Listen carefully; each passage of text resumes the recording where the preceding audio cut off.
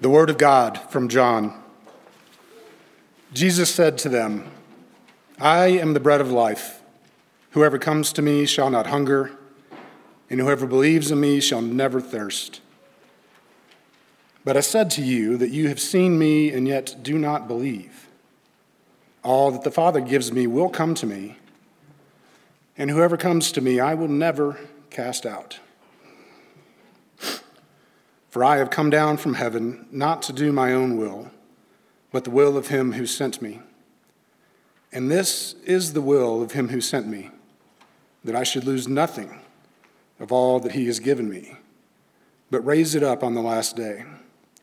For this is the will of my Father, that everyone who looks on the Son and believes in him should have eternal life, and I will raise him up on the last day. So the Jews grumbled about him because he said, I am the bread that came down from heaven. They said, Is not this Jesus, the son of Joseph, whose father and mother we know? How does he now say, I have come down from heaven? Jesus answered them, Do not grumble among yourselves. No one can come to me unless the Father who sent me draws him, and I will raise him up on the last day. It is written in the prophets, and they will all be taught by God. Everyone who has heard and learned from the Father comes to me. Not that anyone has seen the Father except he who is from God. He has seen the Father. Truly, truly, I say to you, whoever believes has eternal life. I am the bread of life. Your fathers ate the manna in the wilderness, and they died. This is the bread that comes down from heaven, so that one may eat of it and not die. I am the living bread that came down from heaven. If anyone eats of this bread, he will live forever. And the bread that I will give for the life of the world is my flesh. The Jews then disputed among themselves, saying, How can this man give us his flesh to eat? And so Jesus said to them, Truly, truly, I say to you, unless you eat the flesh of the Son of Man and drink his blood, you have no life in you. Whoever feeds on my flesh and drinks my blood has eternal life, and I will raise him up on the last day. For my flesh is true food, and my blood is true drink. Whoever feeds on my flesh and drinks my blood abides in me, and I in him. As the living Father sent me, and I live because of the Father, so whoever feeds on me, he also will live because of me. This is the bread that came down from heaven, not like the bread the fathers ate and died. Whoever feeds on this bread will live forever. And Jesus said these things in the synagogue as he taught at Capernaum.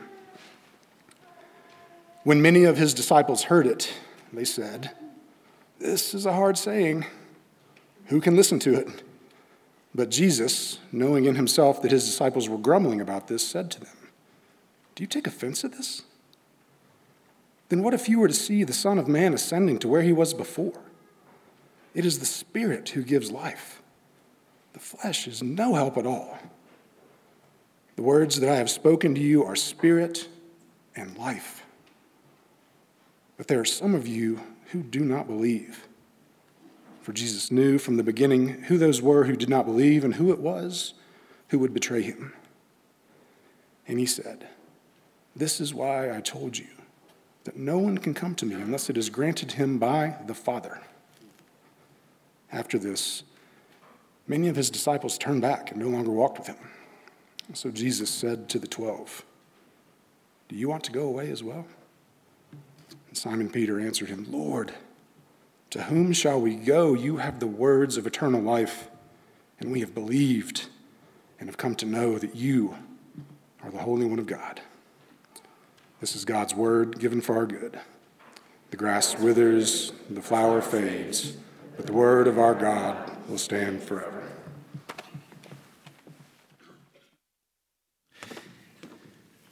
I know that was quite a passage. Would you stand a while longer as we come in this time in prayer? And Father,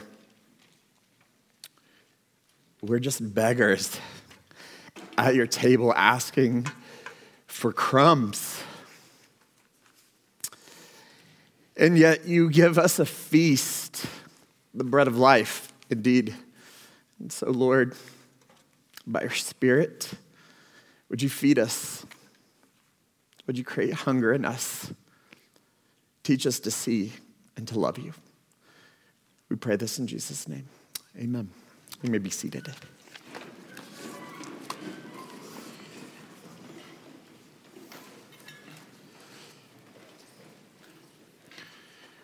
Well, good morning and Happy New Year.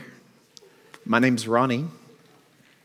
This morning, we are beginning a new sermon series on the 7 I am statements of Jesus. And our hope is that in this new year, we can grow deeply to know Jesus for who he says that he is. And I say it like that because a lot of people have opinions about Jesus, right? He's depicted in many ways. Sometimes he's depicted as a pioneer for human rights. Sometimes he's depicted as a cultural sage preaching tolerance. Sometimes he's depicted as an advocate for the poor. And he's not less than those things, but if that were all he is, you would not know him at all, not even close. So who was Jesus? See, that question is incredibly important. In just a few months, as Easter arrives, inevitably, television networks will produce a new documentary in search of the historical Jesus. Pro tip, whenever someone adds that adjective historical in front of the name Jesus, what they are suggesting is that the Jesus as he is presented in the Bible is not historical. And nevertheless, there's a lot of interest in this question. And so it's going to be our aim to just let Jesus tell us who he is. I mean, what is Jesus' own self-understanding? So 7 times in the Gospel of John, we're going to hear Jesus say, I am blank. And then following each time, he will give us an analogy of sorts to understand how Jesus sees himself and sees his purpose and mission. So today, as we heard, Jesus says, I am the bread of life. And then moments later, and I mean just moments, you see a huge defection. I mean, people just quitting on Jesus. Why did that happen? Here's why. Perhaps Jesus' most famous sermon in the Gospel of Matthew, the Sermon on the Mount. At the very end of that sermon, Jesus gives and concludes with this illustration where he describes seemingly 2 identical houses. Now, outwardly, they look the exact same, but the difference is one house was built on a rock, and one house was built on sand. And then when troubles came, and when things got difficult, only one house remained. And so Jesus is always gently bidding us to examine ourselves, like, which house are we? Are we truly following Jesus, or do we defect when he doesn't play by our rules? So in this very first text in our study in our sermon series, we're going to learn who Jesus truly is, and I am sure that you will be surprised by his unpredictable beauty, but also the seriousness of his claims. And when Jesus tells you who he truly is, hear me, it's going to be hard. It will be hard, but it can be more beautiful than you ever imagined. And as we begin our study, I want to admit that I have absolutely bit off more than I can chew. This text is too vast to get to every detail, but it's still important. Jesus is still doing something really big here, and I want you to think of it like this.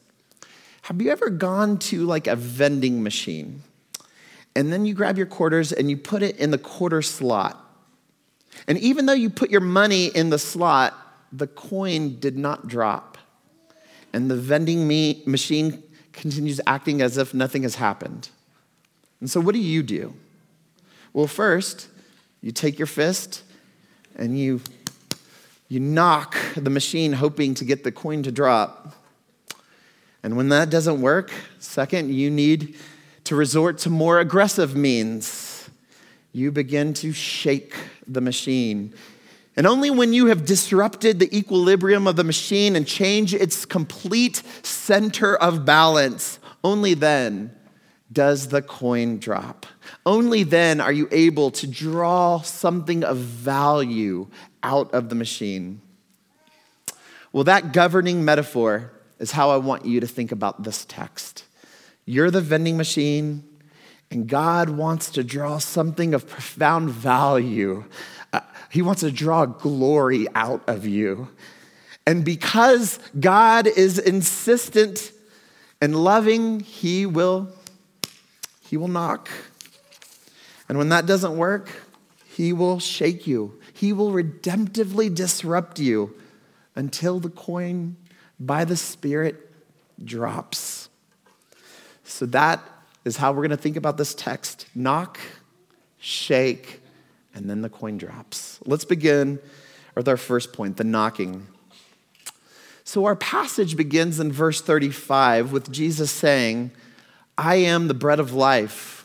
Whoever comes to me shall not hunger, and whoever believes in me shall not thirst. And those words seem soft and gentle. They're a far cry from knocking, aren't they? Allow me to give us just a bit of context because this is a whopper of a chapter. So the day before, Jesus had fed more than 5,000 people with just a few loaves of bread and a couple of fish. And you know that story. It's one of the handful of stories that's written and recorded in all 4 of the Gospels. And it was a stunning miracle, no doubt, a stunning thing for everyone who saw it, everyone who had been fed, everyone who had been a part of that day. And out of deep gratitude or maybe self-preservation, perhaps, I imagine, those crowds turned into multitudes. I mean, this Jesus guy is special, no doubt. And so many people started to have thoughts about Jesus, thoughts like, maybe this is the greater prophet that Moses taught us about. They had thoughts like, hey, maybe we should grab him, go straight to Jerusalem quick, and make him our king. We could really use a Messiah to dethrone the wicked emperor and make him our king. Now, Jesus knows all of this is happening, and so he slips away from the multitudes to pray. And then a bunch more amazing things happen, like amazing things that night that would happen on the Sea of Galilee. Eventually, the crowds would find Jesus again. He knows that they're looking for him because of what had happened the day before with the loaves of bread and the fish. He knows why they are there. They want more food. And so he compassionately greets them with this beautiful and evocative invitation. Earlier in the chapter, in verse 27, he says this. He says, do not work for the food that perishes, but for the food that endures to eternal life, which the Son of Man will give to you. In other words, he's saying, stop trying to get your fill from things that go away, but get your fill from things that last, things that can actually, truly satisfy you, something that can make you content, but I mean a soul contentedness. See, everything that they had grasped for goes away. It's slipping away. Life is this mad scramble. Day after day, the scramble never ends, searching and searching, climbing some ladder to nowhere for something, just something to fill us. Jesus said those words to people 2,000 years ago who just wanted a little bit of bread, but those words are still just as piercing to us. You know why? Because the scramble continues. and you feel this in your bones, that we have been made for this all-satisfying life with God, something that lasts, something that we can feast on and really and finally be satisfied.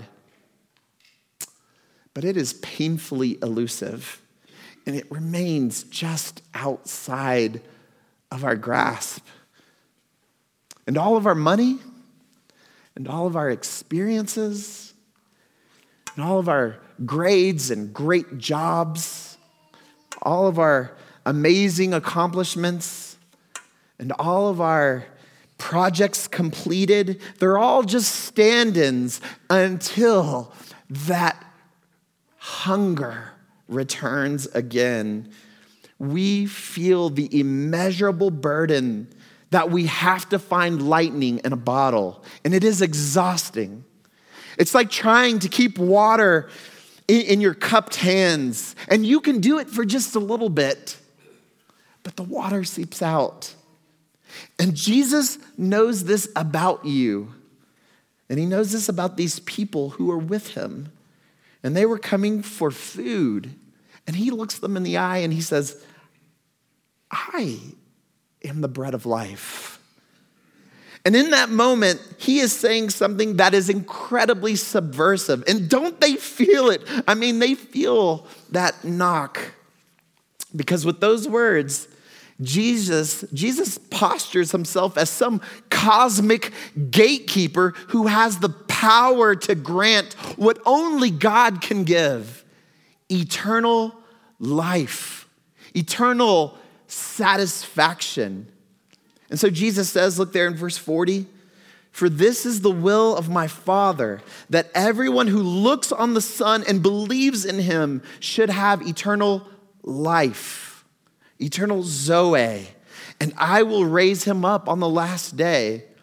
So this is not eternal existence that Jesus is offering. This is eternal Zoe, eternal life of a quality, of a higher order. Life that is not just breathing, not just air in your lungs, but it's life brimming with meaning and quality and exhilaration and joy.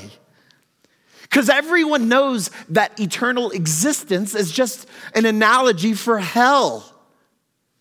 Jesus is offering a quality of life of the highest order that lasts indefinitely.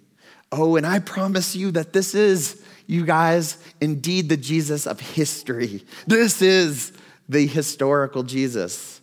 His are not words of a mere sage. These are not words of a magician. Jesus understands himself so much more radically, and everyone on that day in that audience knew it. They felt the knock. And how do I know that? Because they started to grumble. Look there in verse 41. They began to explain Jesus away so that they didn't have to deal with the implication of what he was saying. Like, isn't this Jesus, the son of Joseph, whose father and mother we know? Like, we know them. Isn't this the carpenter's son? Isn't this the peasant teenager's child? And Jesus, he kindly implores them not to grumble, saying, I know this is hard to believe, but do not defect. Verse 47, truly, truly, I say to you, whoever believes has eternal life, and I am the bread of life. In verse 49, he continues, Jesus tells a story about ancient Israel when they were in the desert. They had just come out of the Exodus, and they had no food. And so God sent manna, which is like this bread from heaven. So God sent this manna down to eat each morning. And Jesus says to them, he says, your fathers ate that manna in the wilderness, and they died. Verse 50, this is the bread of life. This is the bread that comes down from heaven, so that one may eat of it and not die. I am the living bread that came down from heaven. Listen, when I was young, I was very much drawn to the concept of truth. If someone told me that a thing is true, it gave me great confidence. Truth felt sturdy, something that I could stand on, something I could live my life by.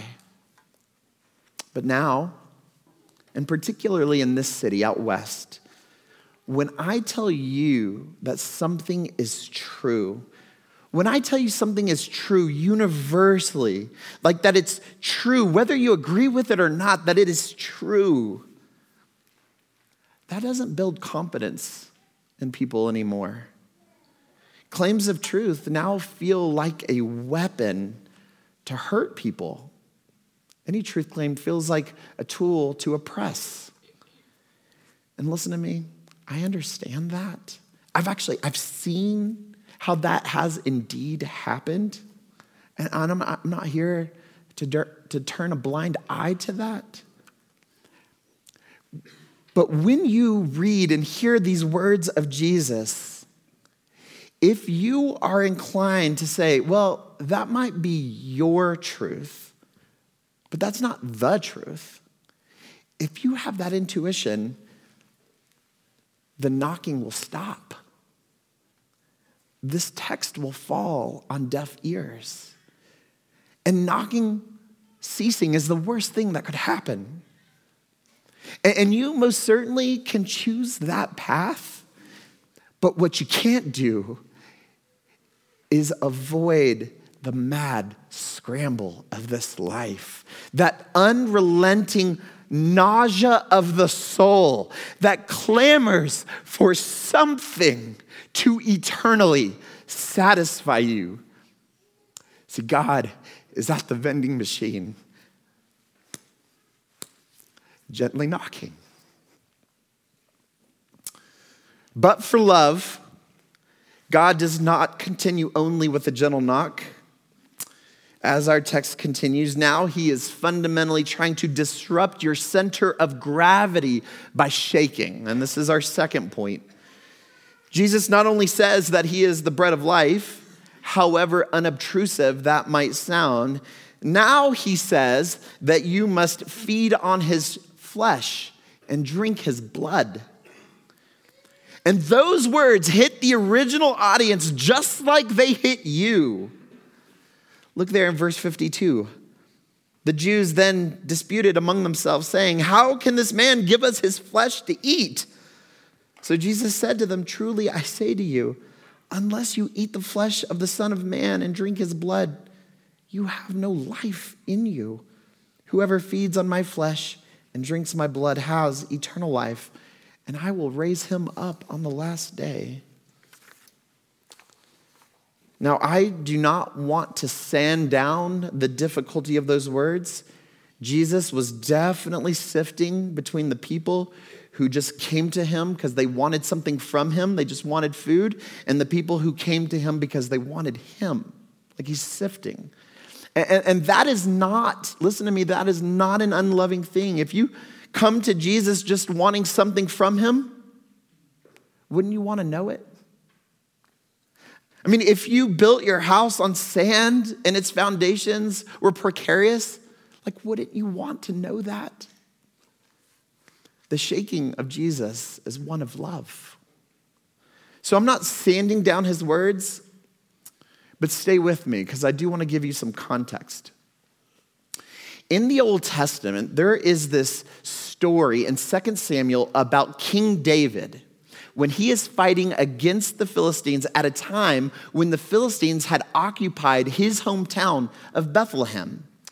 Now, in David's army, there were these three men who were particularly known for their bravery, and they were ready to do whatever the king asked.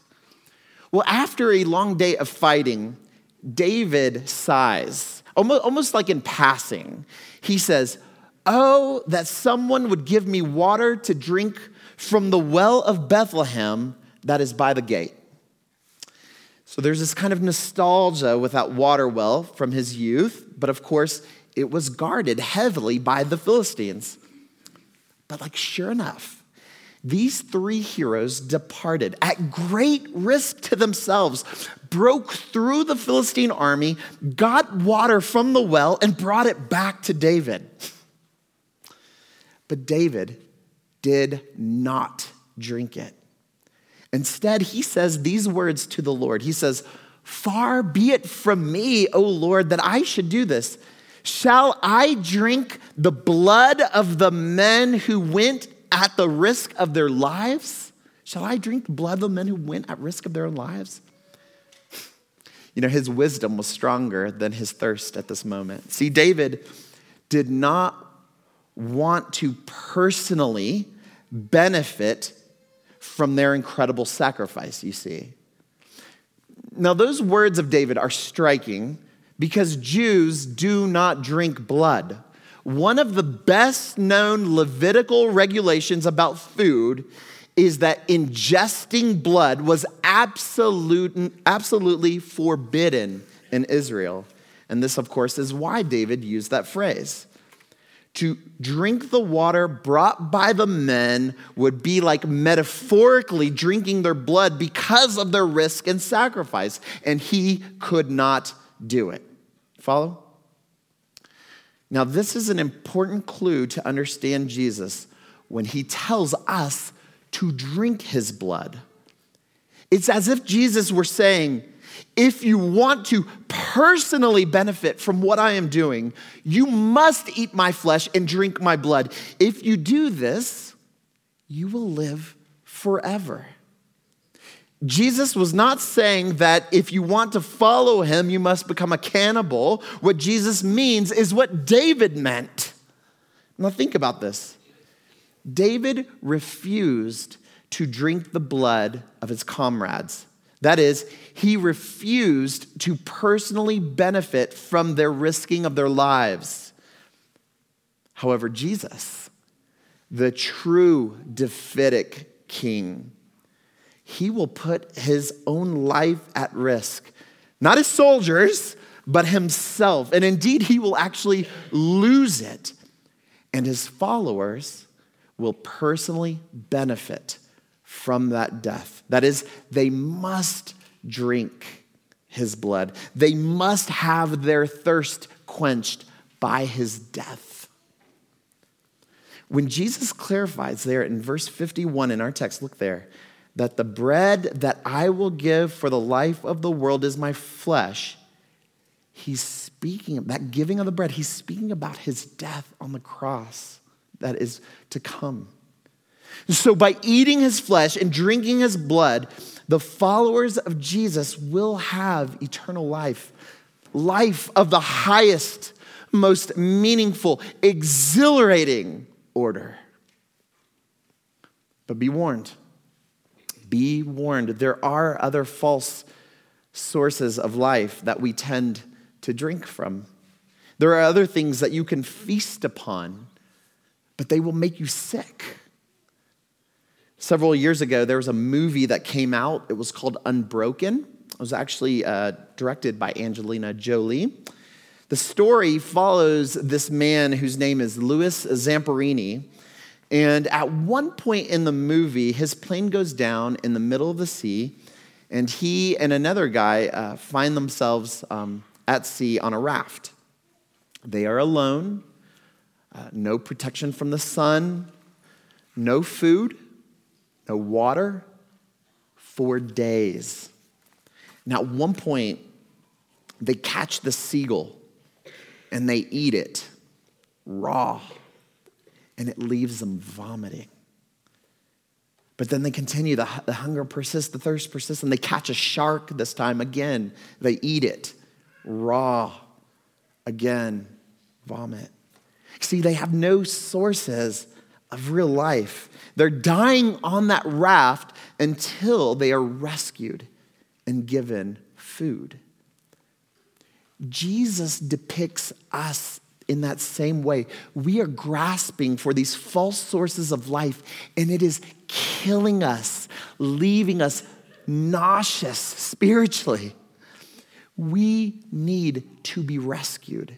We need to be given the true bread of life.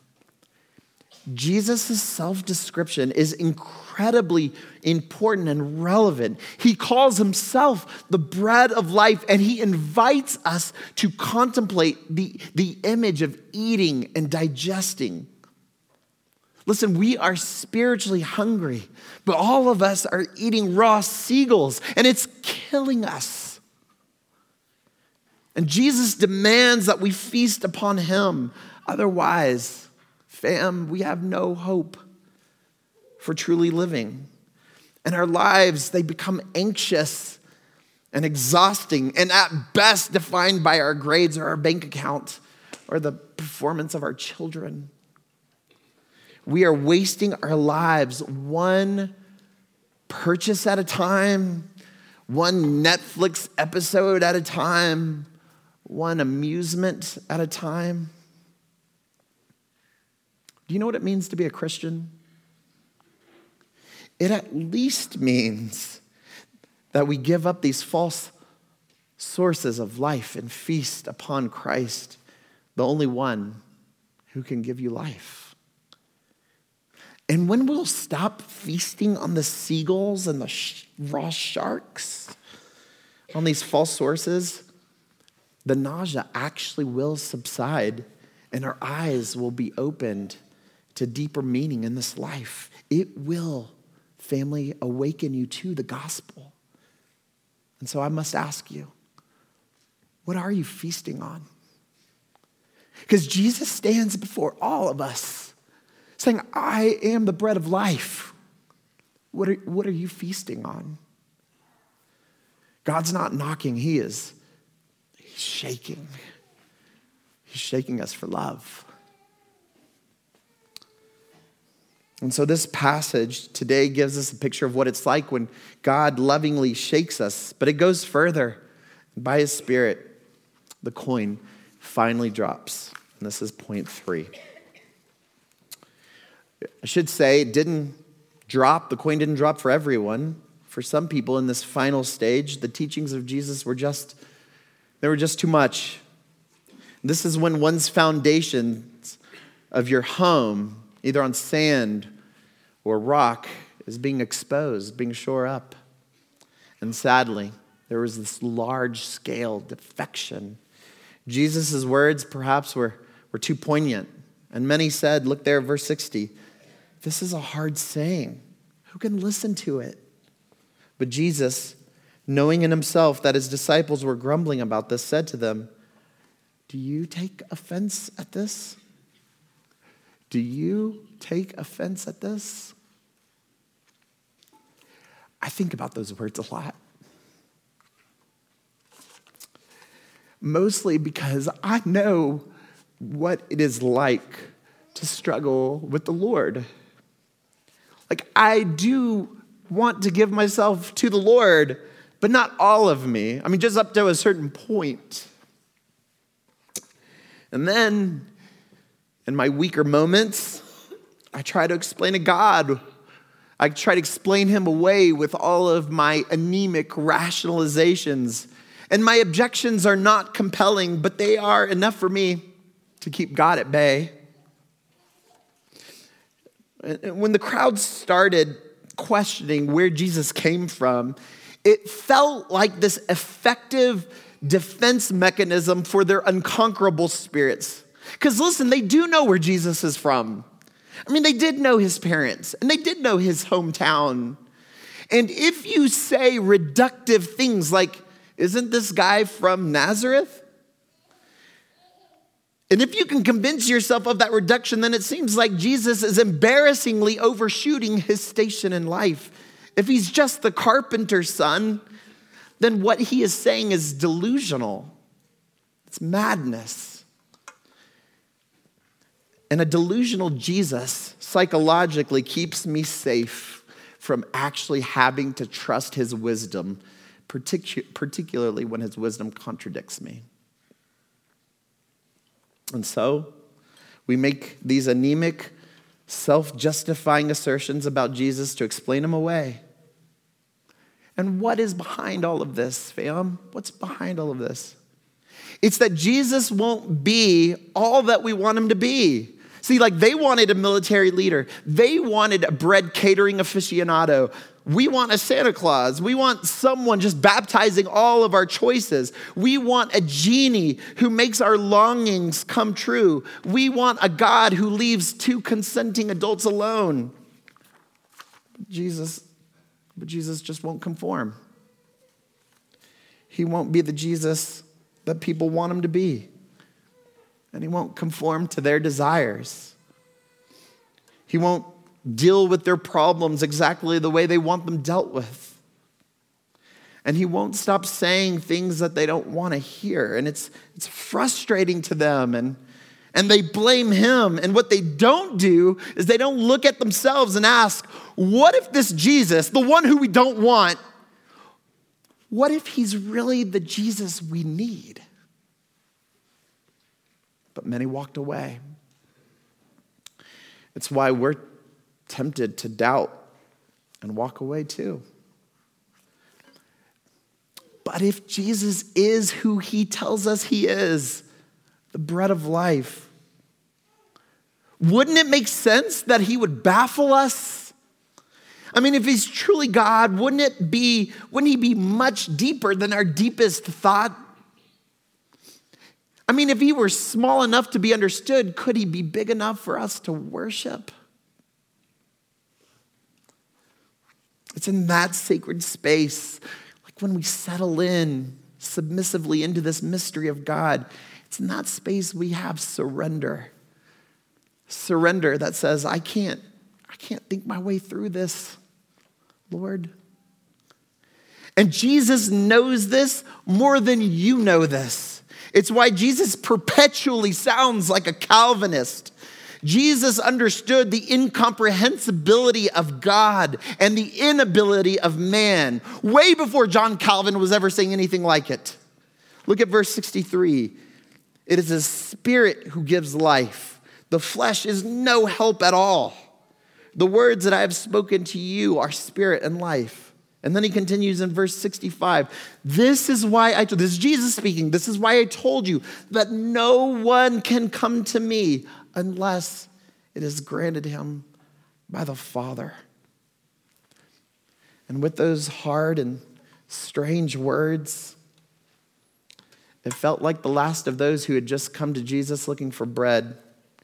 Those who had built their homes on sand instead of rock. Those foundations were all revealed, and they all appeared to leave. Except the 12.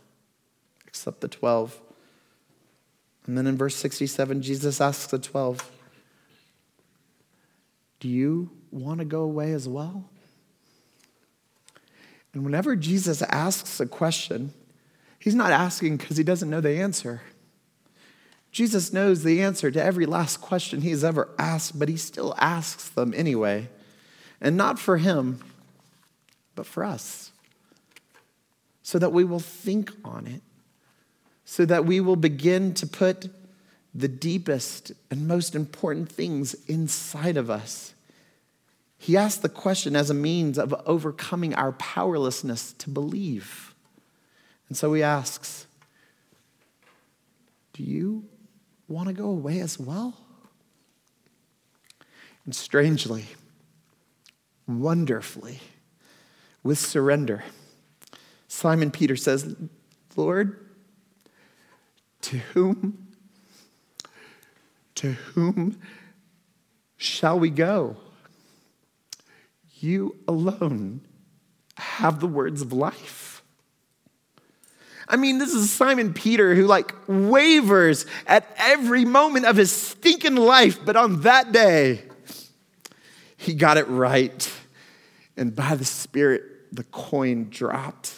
And a deeper glory is being drawn out. And he says, in the last verse of our passage today, 69, he says, we have believed and have come to know that you are the Holy One of God. You are the Holy One of God. I think it's very fitting that in all of the Gospels, Jesus is only called the Holy One of God one other time. And that one other time was also in Capernaum, very early in Jesus' ministry. You know who said it? It was a demon who had possessed a man who called him by that title. That demon was terrified for its life in the presence of Jesus. And this demon screams out, "What have you to do with us, Jesus of Nazareth? Have you come to destroy us? I know that you are the Holy One of God." What is that demon implying? I know that you are the Holy One of God, and I know that my fate rests in your hands. And family, look at me. I think that is the precise meaning of Simon Peter's answer as well. I mean, did Peter understand the weight of all of Jesus' words and how they would shape his life? I mean, did Peter understand his life in Jesus and their life together? Of course, he could not have understood those things, but he heard with faith. And that is what the Spirit used to overcome his powerlessness to believe. And what Peter is understanding and declaring in that moment, what the coin is dropping, is what you and I must learn too, is that Jesus tirelessly works. Whatever you think he's doing, he is tirelessly working for our good. Everything in our lives, every bit of your tears, he is working tirelessly for our good. And so, our fate rests in your hands, O Holy One of God.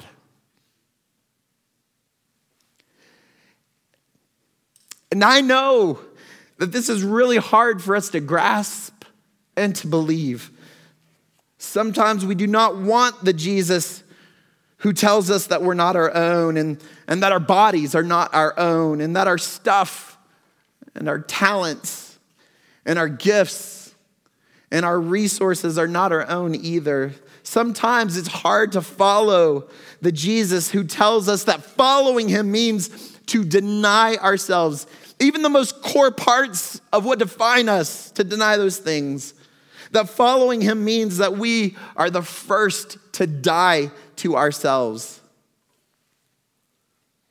The Jesus that we wanted, the Jesus that we thought up and invented, would not have told us that the good life is actually a life that is given up for the good of others.